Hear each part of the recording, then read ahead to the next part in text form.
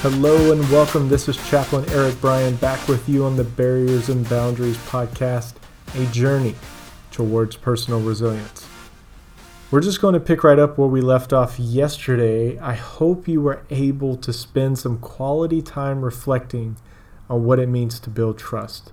And in doing so, what we're getting at there is building trust not only with and from others, but also learning to trust our decision making and our discernment. This comes with practice, and I'm not sure we ever perfect it, but making healthy choices is a habit, and it's something that I believe that we can develop. So let me ask you this. When you drive home after work, are you thinking about the choices that you need to physically get from your work back to your house?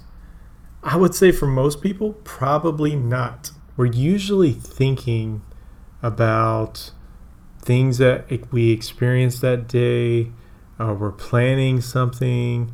Maybe we're listening to the Barriers and Boundaries podcast, but it's the basal ganglia part of our brain.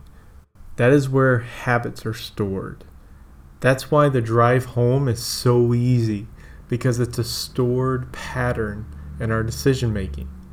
And before you can even, and I know some of you are thinking it already, but some people need apps to get them from point A to point B, no matter how many times they've driven that, no matter how routine that should be. Here's my counter to that. That in itself is also a pattern. It's a habit of getting into the car, clicking on that favorites tab on your phone, pulling up that route to the house and clicking go. It's routine decision making. Now, some routine decision making is okay. It's healthy.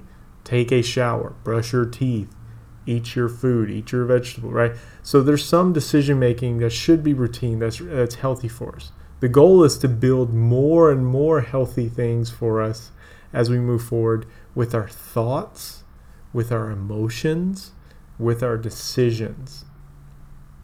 That's the tie-in to the reflection question today, right? So, but with that example, there's not much adversity. Driving home from work, there's not much adversity unless there's a lot of traffic and you're very emotional. Someone cuts you off and you're very emotional, right? But that's not heavy stuff to deal with. So the tie-in to the reflection question today, if you were mentoring your younger self, what advice would you give to endure your toughest moments if they couldn't be avoided? Resilient people know what they believe. They know their comfort zones, and they also know when choices may require additional resources. If you would suggest to your younger self that you probably should have asked for help, what is stopping you from breaking that old habit now and asking for help when you face adversity in the future? There's that little bonus question. Okay, my friends, well, I'm going to let that one marinate overnight. Until next episode, Chaplain EB out here.